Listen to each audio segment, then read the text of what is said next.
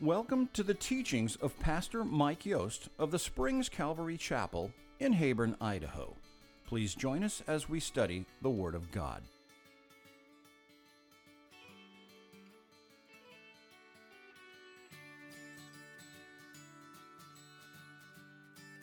I'm excited for this morning's message as I've been preparing it for 3 weeks now. I want to thank you all for your prayers, and I want to thank Jeff for stepping in and Frankie for stepping in. And a couple of these things were planned. Some of them were not planned. I am much better.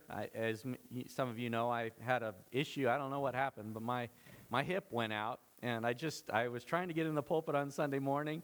I just couldn't do it. I was trying so hard. And like at 6:30 in the morning, I'm calling Frankie, and I'm like, dude, I can't do this. And there he was, right? 3 hours later in the pulpit just bringing the word. And I thank God for all of us, every one of us. So God has brought all of the gifts and talents that he's assembled here in this thing we call the Springs. And it is a joy to come together and just hear stories and you know, what's God doing in your life? And everybody has more to share about what's going on. And all of it revolves around one thing: abiding in Christ. You know, I was praying the other day. I was sharing about Jesus the other day. I was just, you know, I got a word from the Lord that day, and I was trying to obey. I was trying to walk it out, and God showed up, right? And I love that. That's a little bit where we're going to go today, although in Luke chapter 14, we're going to get a series of false professions of faith. You know, there's this thing called a negative feedback loop, okay? When you're trying to operate something, this is what artificial intelligence is built on and what computers run on, but actually it's how God has built us. We run off of a negative feedback loop. The human brain is a negative feedback loop system. It means that whenever there's a difference between what a person experiences and a reality that is different from that ideal set point as God has created us, there's an urge to behave to correct the situation created in the brain. Classic one is your hypothalamus, okay? One of your glands in your brain. And if it doesn't get enough oxygen, it tells the heart, you got to beat more, right? But it's not that you just get positive feedback and everything goes great. I'm happy, I'll just stay happy. It's actually the negatives that give us course correction in our lives. And we're going to see some of those negatives today brought out in people gathering in the name of Christ, gathering around Christ, gathering for the cause of religion, and yet some of the ways that they go off track, if you would. So let's begin in chapter 14, verse 1. Now it happened, catch you up where we've been, right? Jesus has rejected now the Jewish religion, the Jewish religious leaders. The synagogue will never see him go back to the synagogue again. He has set his face for Jerusalem, for he knows that he must go and pay the debt for man's sin. And so his focus is all about doing that for which he was sent. And as much as he's been a faithful Jewish boy his whole life, going to Sabbath and joining with all of that, he's finally just, done with this false, this hypocritical religion, right? And so it happened as he went into the house of one of the rulers of the Pharisees to eat bread on the Sabbath that they watched him closely. He's still hanging out with people. He's still reaching out to people. He still cares about people, even the Pharisees. And so this is that eating bread on the Sabbath, okay? It's kind of a special deal. It's like a Sunday meal, right? A lot of people get together for lunch after church, right, kind of thing. And this is something that's been celebrated all through the years. Now, on the Sabbath, they're not allowed to cook. They're not allowed to do any kind of physical form of work. And so they would have bread. They would have things that have been prepared beforehand. And it was a kind of a holy meal, a special meal. And Jesus is invited to the Pharisee's house for the meal. Now, Jesus knows full well what's going to transpire in this meal, but he goes nevertheless, right? To seek and save that which is lost, to bring light, to bring salt into their lives, if by any means some would be saved. And we read in the book of Acts that there were many Pharisees who did follow Jesus. So I don't want to paint them all with a broad brush, just like we are subject to do in our society. All those politicians. Some of them go to our church. And they're good Christians. And they're in there swinging the sword. They're doing battle. They're standing up for the cause of Christ. And so all these Pharisees, they're not all bad guys. We know Nicodemus. We know Joseph of Arimathea. These guys were there in God's plan. And so he goes to dinner at a Pharisee's house to eat bread on the Sabbath, and they watched him closely.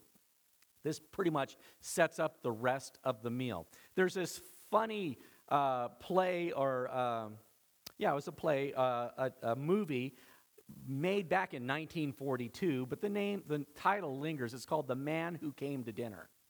Okay, and most of you probably have not seen the movie, but you've seen now many versions of it. But it's a biting look at the world of celebrity elitism, where this man comes out from the cold. Actually, he was injured, and he's a pompous, arrogant guy.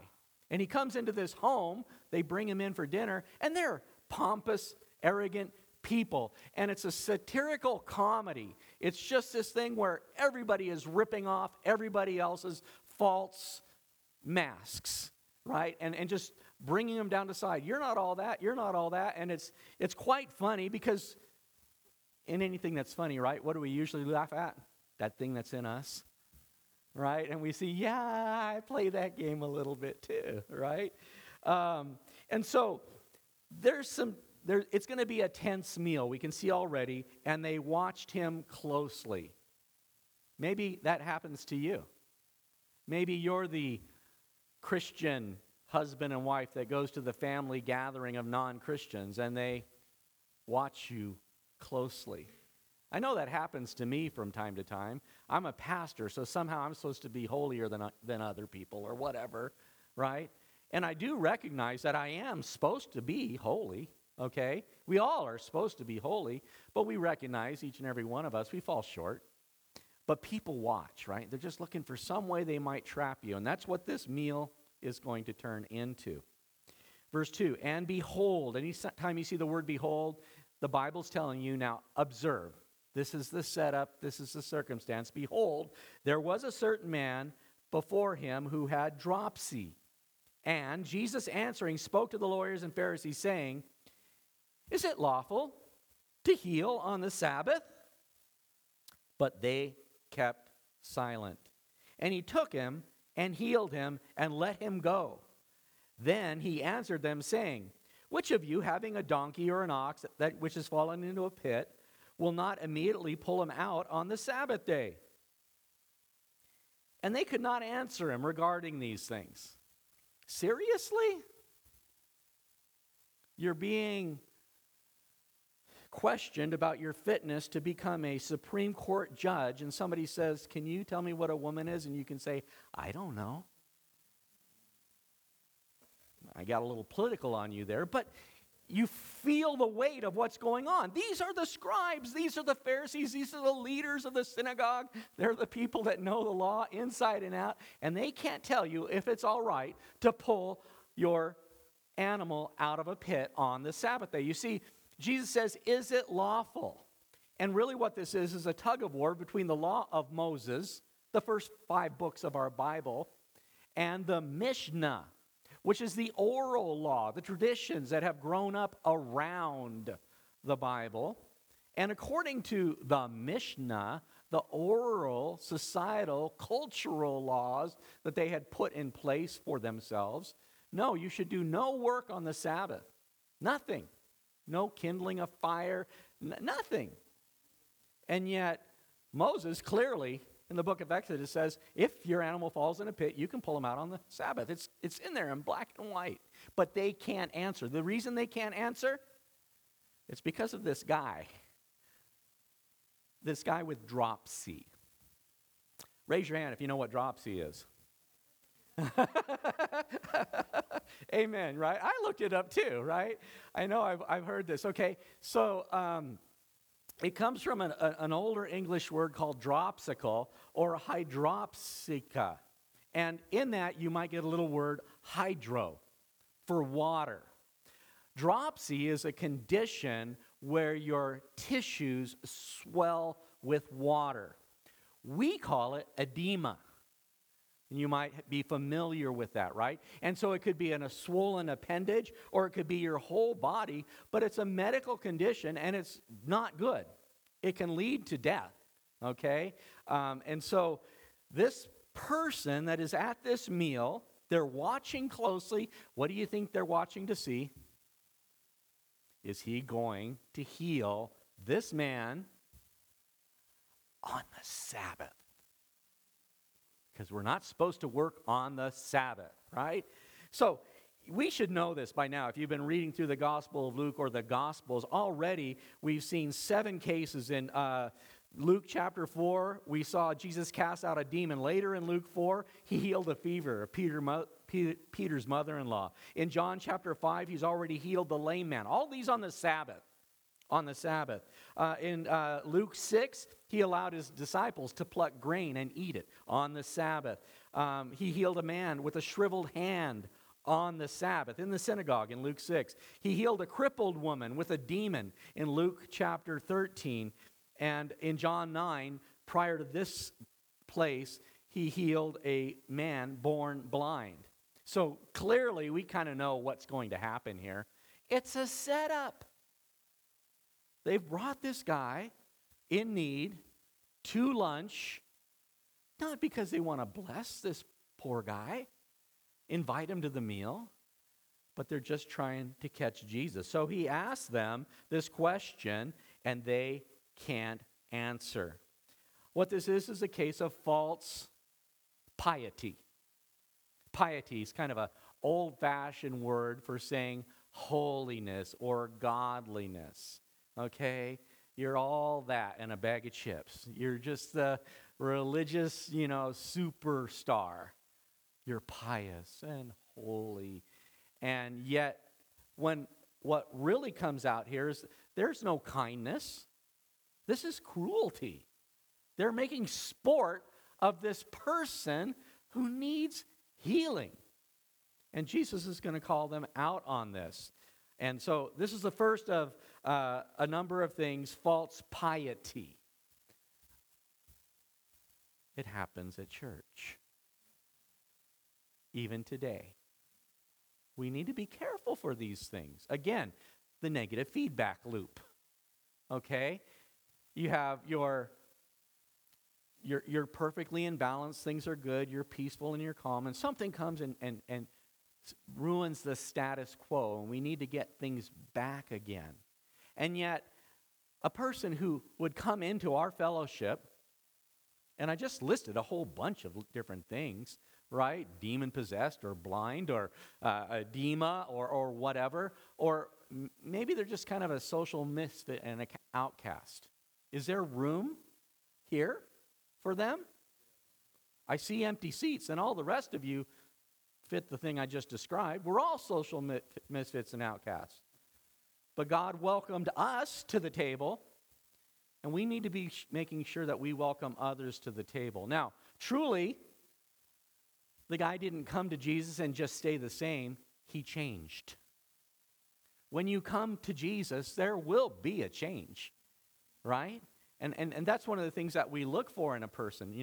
You may have come in here at one point with some kind of baggage, some kind of issue. Maybe it's an addiction. Maybe it's a rage thing. Maybe it's I don't know, all the different things that plague different kinds of people. But you shouldn't stay there. You come to meet Jesus, right? And you don't have that false piety. Somehow you dress yourself up and now I'm all good. I just put on my Christian clothes, I use my Christian words, and I'm all good. No, you get real, you get raw, you get transparent. You confess. And then God does the work, and he changes you. He heals you. Verse 7. So he told a parable to those who were invited, and when he noted how they chose the best places, saying, when you are invited by anyone to a wedding feast, do not sit down in the best place, lest one more honorable than you be invited. And he who invited you and him come and say to you, give place to this man. And then you begin to shame to take the lowest place. But when you are invited, go and sit down in the lowest place, so that when he who invited you comes, he may say to you, friend, go up higher. Then you will have glory in the presence of those who sit at the table with you. For whoever exalts himself will be humbled, and he who humbles himself will be exalted. Okay? And literally, humbled is to be put down. Just to be, it would be very embarrassing. We were at a wedding yesterday. Mike Kelly and Faith Clark, and hallelujah, it was a wonderful thing. But there's the table up front, the dais, whatever you want to call it, right? And that's where the bride and the groom and the bride's parties sit. In some cultures, it would be the bride and groom, the parents and the grandparents. But nevertheless, these are the dignitaries, and there's a table for them. And almost all of us know that you don't sit at that table. You don't walk in and sit down there, because somebody's going to kick you out, right? I had the embarrassing thing that happened to me multiple times in the Philippines, where the grandparents and the parents would be sitting there, and they would kick Grandpa and Grandma out and tell Cheryl and I to sit up there as guests of honor. It's like, well, that's really awkward, right? But in either case, we didn't go sit at the table, right? It was interesting at the wedding yesterday. All the tables to the back of the room are the ones that filled up first. And then the people who arrived later sat in the front seats, right? It's kind of like that. It happens in church sometimes too, right? People are like, yeah, you save the front rows, right, for the latecomers. And everybody knows the latecomers, they don't care. They just walk right up, right? They're just as embarrassed as the people who, I'm going to sit in the back right now, right, before. This is, just to be sure, this is not that. You can sit wherever you want. And nobody's going to kick you out of your seat here, okay? We're all equal before the Lord. But in Jesus' day and at these meals, there was a hierarchy, the way that they would actually recline around the table. They would just lean on pillows, but different places, stations at the table would have different significance. Like some people in their homes, in their dining rooms, they may have the head of the table where Papa sits, right? That kind of a situation. This is one of those kinds of things, but he's telling a parable. Okay, so this isn't an actual story, but it's a story that we should be able to learn a heavenly lesson from, how things ought to work in the kingdom of God. He told a parable to those who were invited, and he noted that those who chose the best place, saying to them, when you are invited by anyone to a feast, do not sit down in the best place, lest one more honorable than you be invited by him, right? And when he comes in, he says, oh, I'm sorry. You're going to have to get up and leave. How embarrassing is this, right? And in this, Jesus is exposing this idea of false popularity, that somehow you can be, or somehow you can engineer your status, your place, your position, your prestige amongst other people, And so some people would try to arrive early, and the way that they would behave would be quite abysmal. But he says in verse 10, when you are invited, go and sit down in the lowest place, so that when he who invite you comes, that he may say to you, friend, go up, go higher. In 1 Peter chapter 5, in verse 5, he says to them, God resists the proud, but gives grace to the humble. Therefore, humble yourselves under the mighty hand of God, that he might exalt you in due time, right? And let God be the one to exalt you, but your heart should be that of being humble. Paul writes to the church in Philippi in Philippians 2, beginning at verse 3, he says, let nothing be done through selfish ambition or conceit, but in lowliness of mind, let each esteem others better than himself. Let each look out not only for his own interest, but also for the interest of others, esteeming others better than yourself. He would go on to say, let this mind be in you, which was also in Christ Jesus, who, being in the form of God, did not consider it robbery to be equal with God. Jesus could have picked the front seat every day. He was God, but he didn't. He didn't consider it robbery to be equal with God, but he made himself of no reputation, taking the form of a bondservant and coming in the likeness of men. And being found in appearance as a man, he humbled himself and became obedient to the point of death, even the death of the cross. And then he goes on to say that then God highly exalted him, that at the name of Jesus every knee should bow and every tongue confess that Jesus Christ is Lord. Now that's true popularity when God exalts you, right? But the path up is down. He would be first, must be last. He who would be the ruler of all must become the servant, the slave of all. And so this is kind of that picture of what's going on. But these people gathered at the table, they're jostling for position. They're trying to be important. This is as close in many ways to the kingdom of heaven as they're ever going to get. They're having this, I want to kind of say a religious lunch, right? It's Sunday lunch, right? And the holy people are there, and they're all trying to get best position in the kingdom, so to speak.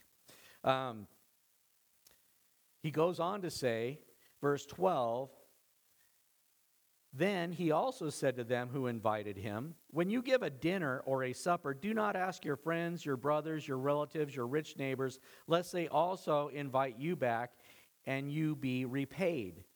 But when you give a feast, invite the poor, the maimed, the lame, the blind, and you will be blessed, because they cannot repay you, for you shall be repaid at the resurrection of the just. I didn't mean just to pour cold water on your after-church plans to go to lunch with your friends. It's all right to go to people's houses. It's all right to have dinners with your friends. But in this case, Jesus is talking about a feast. If it's a show, if it's a special thing, and you're just doing this to get brownie points in front of your friends, and then you get invited back to their house, and it's this echo chamber where everybody's just like a goodwill pat on the back club, right? I'm so glad you're here. Pat, pat, pat. Yeah, I'm so glad you're here. Aren't we blessed that we're here? Yeah, we're blessed that we're here. Isn't it great that we're Christians? Oh, it's so wonderful that we're Christians. I'm so glad I'm a Christian. I'm so glad you're a Christian. Now, I don't want you to think that it's bad to think you're a Christian and that's a good thing. That is a good thing. And that your brothers and sisters are as well. But truly, if you take that title, Christ, seriously, you'll always have a broken heart for the outcast, for those who haven't been invited in, for those who still need to come to the banquet. And this is what this is about. Not false hospitality, that we just send out invitations and all the best people come and we can feel proud about ourselves. But that God lays out the table and whoever will can come. I pray that's the kind of church that we are. That the door is open and that people can come in and have a seat with Jesus. One of the things that's interesting in all of these negative feedbacks, right? There's the false piety, the false popularity, here the false hospitality. The truth is right at the table. Jesus is right there in the midst of them, right? And yet they're looking for all of these other trappings to somehow validate themselves and make themselves feel good about what they're doing. Now, it's wonderful that we come together as a fellowship and declare the glories of God and what has Jesus done and, tell our Jesus stories and all those kinds of a thing. But if you're coming here thinking somehow that you're better than the guy that didn't come to church this morning, or that by being here you get brownie points with God, you can't make God love you any more than he already loves you. While you were yet sinners, he put his son on the cross for you. And so we come out of a heart of worship, appreciation, adoration, thanksgiving, praise, worship. That's why we come. And not to somehow pat ourselves on the back. He says, when you give a feast, invite the poor, the maimed, or the crippled, those people who have a condition, such as the man with edema, right? He's saying, that's not a bad thing that you invited the guy to dinner. The bad thing is that you used him as bait to try to trap me, right? That's not a good thing. And, you could go out on the street and say, I was down at, well, I'm going to use an example because it's something I've never seen done. But I was down at Walmart on my way to church this morning. There was a guy out there with a cardboard sign saying, we'll work for money. I told him, get in the car. We're going to go to church. We'll have dinner afterwards. And you come and you bring him in, not because you think he needs Jesus, but somehow you're going to get brownie points for bringing the guy. See how that just kind of changed? It doesn't ring true. It's like your motives aren't right. When you give a feast, invite the poor, the maimed, the lame, the blind, and you will be blessed, because they cannot repay you, for you shall be repaid at the resurrection of the just. I just love that. You don't have to worry about keeping the score or what kind of reward you're going to get. Do you not know all the glory that awaits you in heaven? I mean, it's amazing when you think. I love Ephesians chapter 1, where it goes through 14 verses of all the spiritual blessings in the heavenly places that we have. And that's just one of dozens of places through the scripture that talks about how fantastic eternity with God is going to be. And we don't need to work to add to that. I want a bigger mansion. I'm going to work harder. Jesus kind of just showing us, you want a big mansion, you're going to have to go low. And again, so then you get other people, they have false humility. What are you doing, bro? Oh, I'm working on my mansion. That's not how it works either. Anything that draws attention to you and off of Christ is moving in the wrong direction. So, verse 15 here, we're picking up, and this will deal with false security. Now, when one of those who sat at the table with him heard these things and said to him, blessed is he who shall eat bread in the kingdom of God. Then he said to them, a certain man gave a great supper and invited many, and has sent his servant at supper time to say to those who were invited, come, for all things are now ready. So there's this big feast. It's a big supper. It required lots of preparations. The invitations already went out. The RSVPs, it's not like nobody knew the time. They all knew. They were supposed to be ready, but they weren't. It says in verse 18, but they were all with one accord began to make excuses, right? Benjamin Franklin is famous for saying, people who are good at making excuses generally aren't good for much of anything else. They all began to make excuses. The first said to him, I brought a piece of ground, and I must go and see it. I ask you to have me excused. For starters, what kind of a person buys a piece of land sight unseen, right? Especially in their day. You have to make sure, you have to go. We've got, I just forgot the word for it. When you do a title search and you make sure that the property's legit, And so, what's the word? Somebody help me. It'll come back to me. When I say it, you'll all go, oh yeah, that thing that you have to do when you buy a house. Okay. Yeah. Okay. I have to go look at my land. Okay. Verse 19. Another said, I have bought 5 yoke of ox, and I'm going to test them first. I ask you to have me excused. It's like buying a car without taking a test drive, right? These are just lame excuses. Oh, what day is it going to be? Thursday. Oh, that's the day I have to wash my hair. Remember that one? Verse 20. Still another said, I have married a wife, and therefore I cannot come. Bring your wife. Right? All the different reasons they have, right? In Luke chapter 8, Jesus is teaching on the parable of the sower and the seed. And he explains it. It says in verse 11 of Luke 8, now the parable is this. The seed is the word of God. And he goes down for the seed that falls on the rocky soil, on the thorny soil. But this is the one I think that describes most people. It says in verse 14, now the ones that fell among the thorns are those when they have heard, go out and are choked with cares, riches, and pleasures of life, and bring no fruit to maturity. And we have all these excuses. The excuse of my profession. I have things I have to do, the cares of the world, my possessions, my riches, or my pleasures, my affection, and all these things that say, you know, I can't really attend the meal, okay? Now, to kind of put it in position here, where is Jesus? He's at a banquet. He's at the Sabbath meal. The Pharisees are gathered, and he's been put on trial. He's being questioned, and they're displaying all of their false piety, all of their false popularity, all their false hospitality, and here their false security.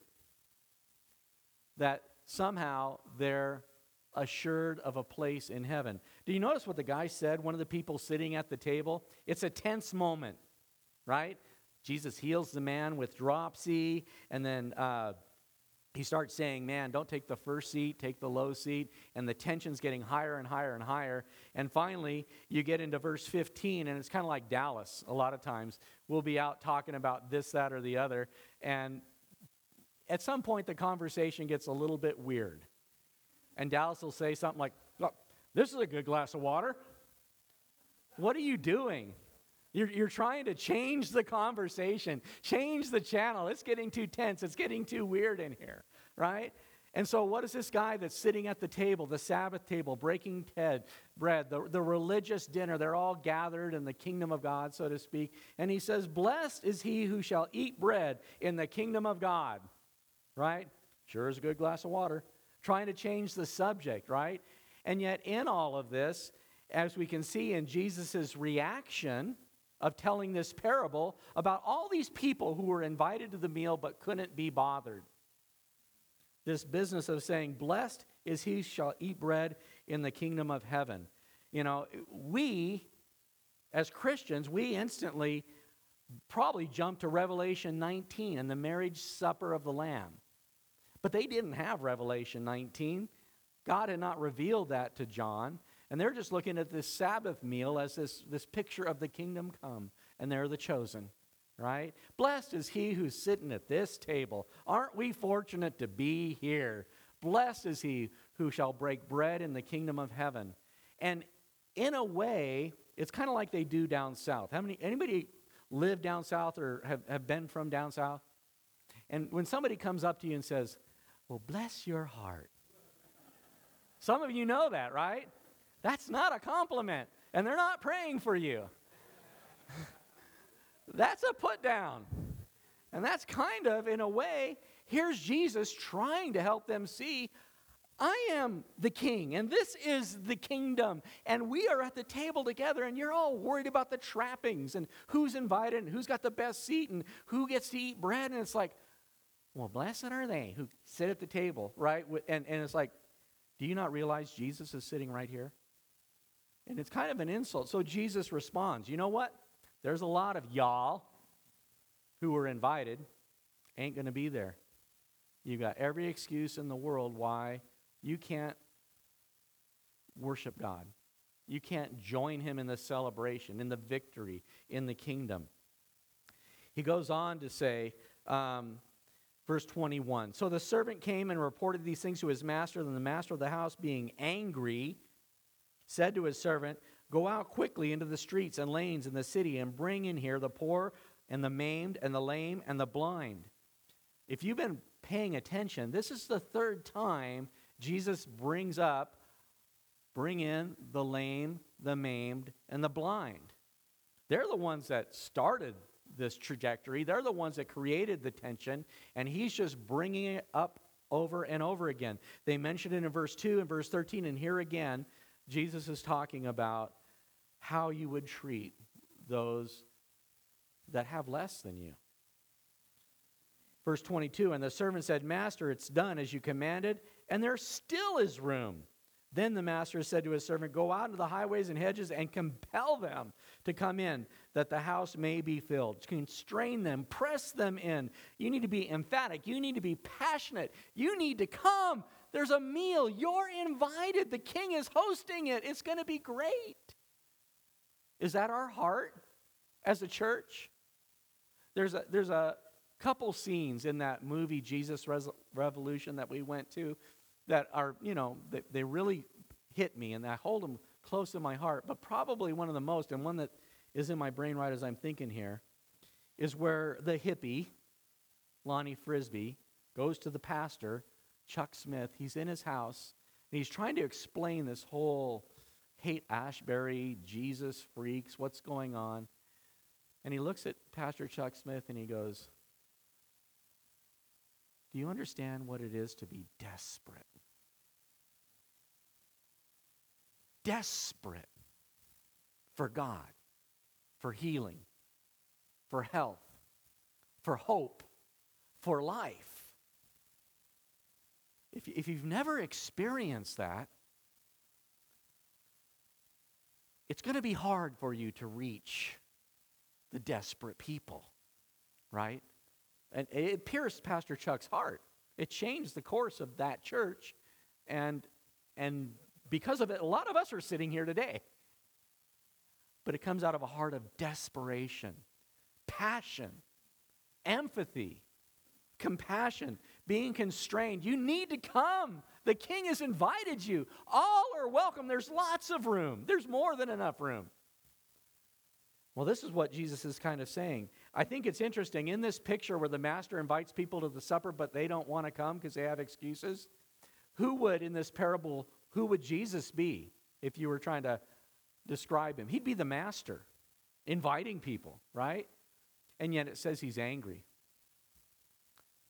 He's not happy with these self-satisfied, holier-than-thou, religious elites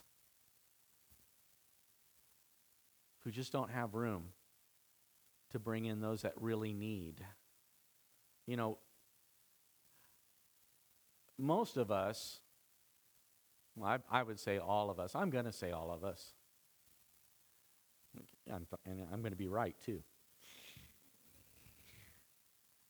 All of us have so much more than about 7.9 billion people walking the face of the earth. Right? Out of about 8 billion, even the poorest of us have so much more. And I think it's just something that we need to have in our heart, is that idea of how can I take what you've given me, Lord, and pass it on, pay it forward, share it, spread it around. Do you know that you can't outgive God? No matter what you give, he continues to backfill. He's looking for, the eyes of the Lord go to and fro throughout the whole earth, looking for those through whom he might find himself strong. And when he finds a person that'll take what he gives them and pass it on, he gives them more and more and more. That's kind of how the kingdom works. And so he compels them to come in, that my house might be filled. Verse 24, for I say to you that none of these men who were invited shall taste my supper. Now again, this is a strong condemnation towards the religion of Israel, right? Towards the religious leaders and those who became so self-serving, they were no longer a light to the Gentiles. They were no longer even welcoming their own Messiah. And so this is some pretty strong condemnation. Finally, verse 25, now great multitudes went with them, and he turned and said to them. So he's left the house, okay? He's out on the road again, face set for Jerusalem. If anyone comes to me and does not hate his father and his mother and his wife and his children, his brothers and sisters, yes, and his own life also, he cannot be my disciple. Now, people who have read this for the first time, or even the 15th time, but they haven't really dug in and understand, it sounds like, man, what is this? Hating my family? Hating my life? Is this talking about becoming suicidal? No, not. That's not what it is. It's far from that. The idea of hate is to prefer against. The opposite of it is to prefer for. There's a Greek word for that. It's called agape. When you prefer others, you esteem others more than yourself, then you are in love, loving. But Jesus is saying here, you need to love me first. You need to return to your first love. That's really what it comes down to. Not that you have to hate your family, and not that you have to hate yourself. That's not humility. If all you're doing is going around saying, man, I'm just lousy, and I have no skills and no talents, and I really blew it last week, and that witness, I did a terrible thing, and I didn't do any of this and all. You know what's the common thread in all of that? I. You're all focused on yourself. True humility, you don't even see yourself. You're just a vessel pouring out grace and love to people around you. And so this is kind of that picture of just being that vessel and going forward. If you want to be his disciple, whoever does not bear his cross and come after me cannot be my disciple. If you haven't heard it yet, let me be the one to tell you now that following Jesus involves dying to yourself, to your id. That's a psychological term, to your personality, who you think you are. You have to die to who you think you are.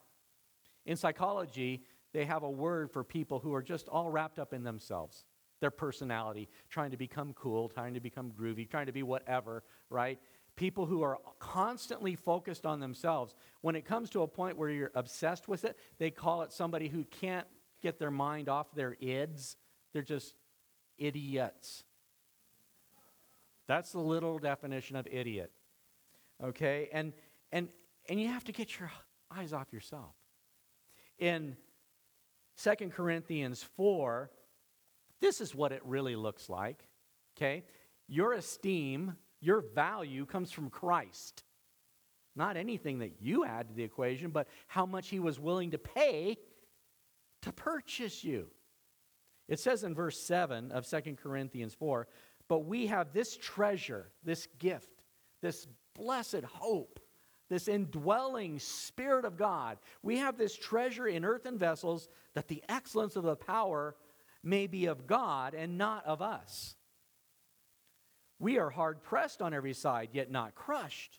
We are perplexed, but not in despair. Persecuted, but not forsaken. Struck down, but not destroyed. Always carrying about in the body the dying of the Lord Jesus, that the life of Jesus also may be manifested in our body.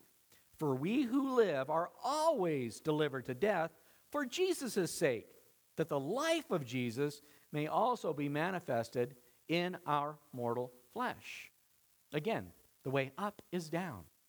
The way to life is through the cross. And as we humble ourselves, in due time, Christ or God will resurrect us. We will be exalted. But this is kind of that picture. Jesus is saying, whoever does not bear his cross and come after me cannot be my disciple. Verse 28, for which of you, intending to build a tower, does not sit down first and count the cost, whether he has enough to finish it? Okay? You have to start with first things first. Before you even start, you have to make sure you've got what it takes to finish it. Do you, this morning, have what it takes to get to heaven? You know what it takes to get to heaven? Jesus Christ. Do you have Jesus Christ? Have you died to yourself, confessed him as Lord, given control of your life over to God? If you do, you've got everything you need right now to go all the way, to finish the race. Okay? And that's the idea. You need to count the cost. If you want to be a disciple of Jesus Christ, you have to recognize he's already finished that work which he began in you. And you go, good, paid in full. Let's get this thing done. Or, verse 31, what king going to make war against another king does not sit down first and consider whether he is able with 10,000 to meet him who comes against him with 20,000? Or else, while the other is still a great way off, he sends a delegate and asks conditions of peace. So likewise, whoever of you does not forsake all that he has cannot be my disciple. You're going into warfare. You're going to be pressed. You're going to be crushed. You're going to be struck down, and you're going to win. Because your king is Jesus. And your victory is certain. and it's secure, but you need to count the cost, and you need to look at the battlefield, and you need to get a real sober head on and go, we're going in. It's going to get hairy. It's going to get crazy. But you know what? It's okay, because we win. I know a lot of you come up to me every week and tell stories of what Jesus did this week in your life. And how often people look and you go, wow, how is it you have so much passion? How is it that you know so much about this? It's like, man, I can tell you about those in the church that have those stories.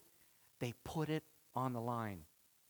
They just put it out there, knowing that Jesus is going to finish it off. And it's kind of a funny thing. The more you do that, you just step out in faith and go, you open the door, God, you're going to have to do this. God says, perfect. That's the way it works. I do it. You step. And he does. And you have these wonderful stories, and other people are scratching their head. Why do all these amazing things happen to that gal? Because she's putting it out there. And every day, Jesus meets her. Count the cost. But no, it is going to cost. It's going to cost all your personal, selfish desires. The best seat at the table. The air of piety, the sense of being so gracious and hospitable, or this security that I'm going to eat bread in the kingdom. Forget about all of that. When Jesus sent the disciples out, 70 of them, and they came back and they said, we saw, demons cast out and all these things. And Jesus says, man, I saw Satan cast from heaven. But don't rejoice in that. Rejoice that your name is written in the book of life. Now, I say this because these are warnings. This is negative feedback. Be really, really careful when you get too pumped up about all the fantastic things that Jesus is doing through you.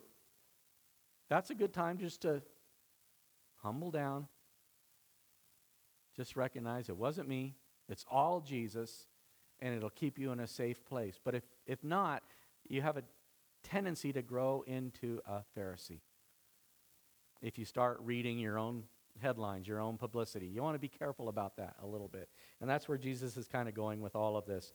And finally, verse 33 I'll pick up. And so likewise, whoever of you does not forsake all that he has cannot be my disciple. In so many ways, it's one of the simplest things in the world. The gospel of Jesus Christ. God knows you're a sinner. He gave his son. You confess Jesus as your Lord. You're forgiven. You become a child of God and you go to heaven. Simple. Anybody can do that.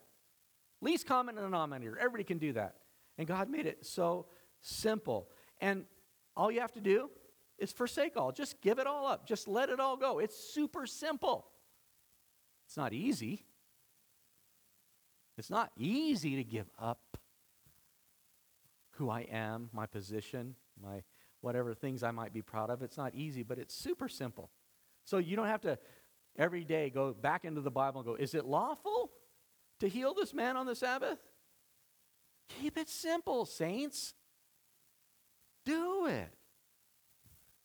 And finally, verse 34, last of the examples, false witnesses. Salt is good, but if the salt has lost its flavor, how shall it be seasoned?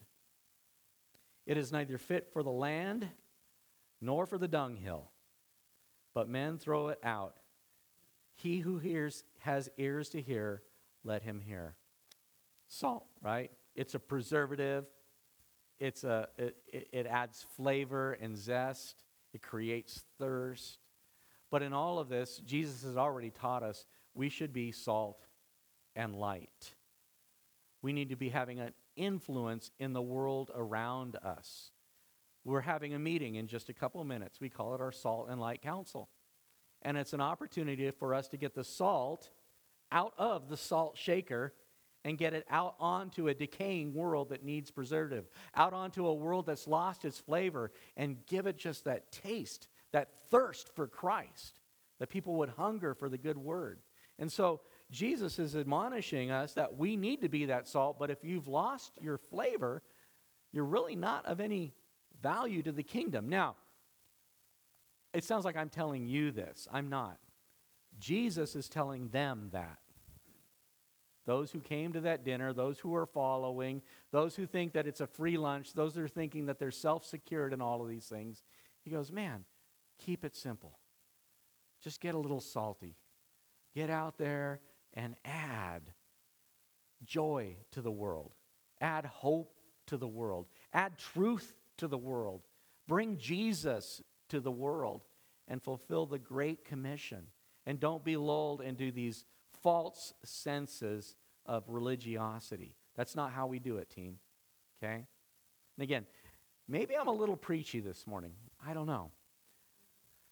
But I've been running into an awful lot of people lately that just don't seem to get this Jesus thing. They make it so complicated.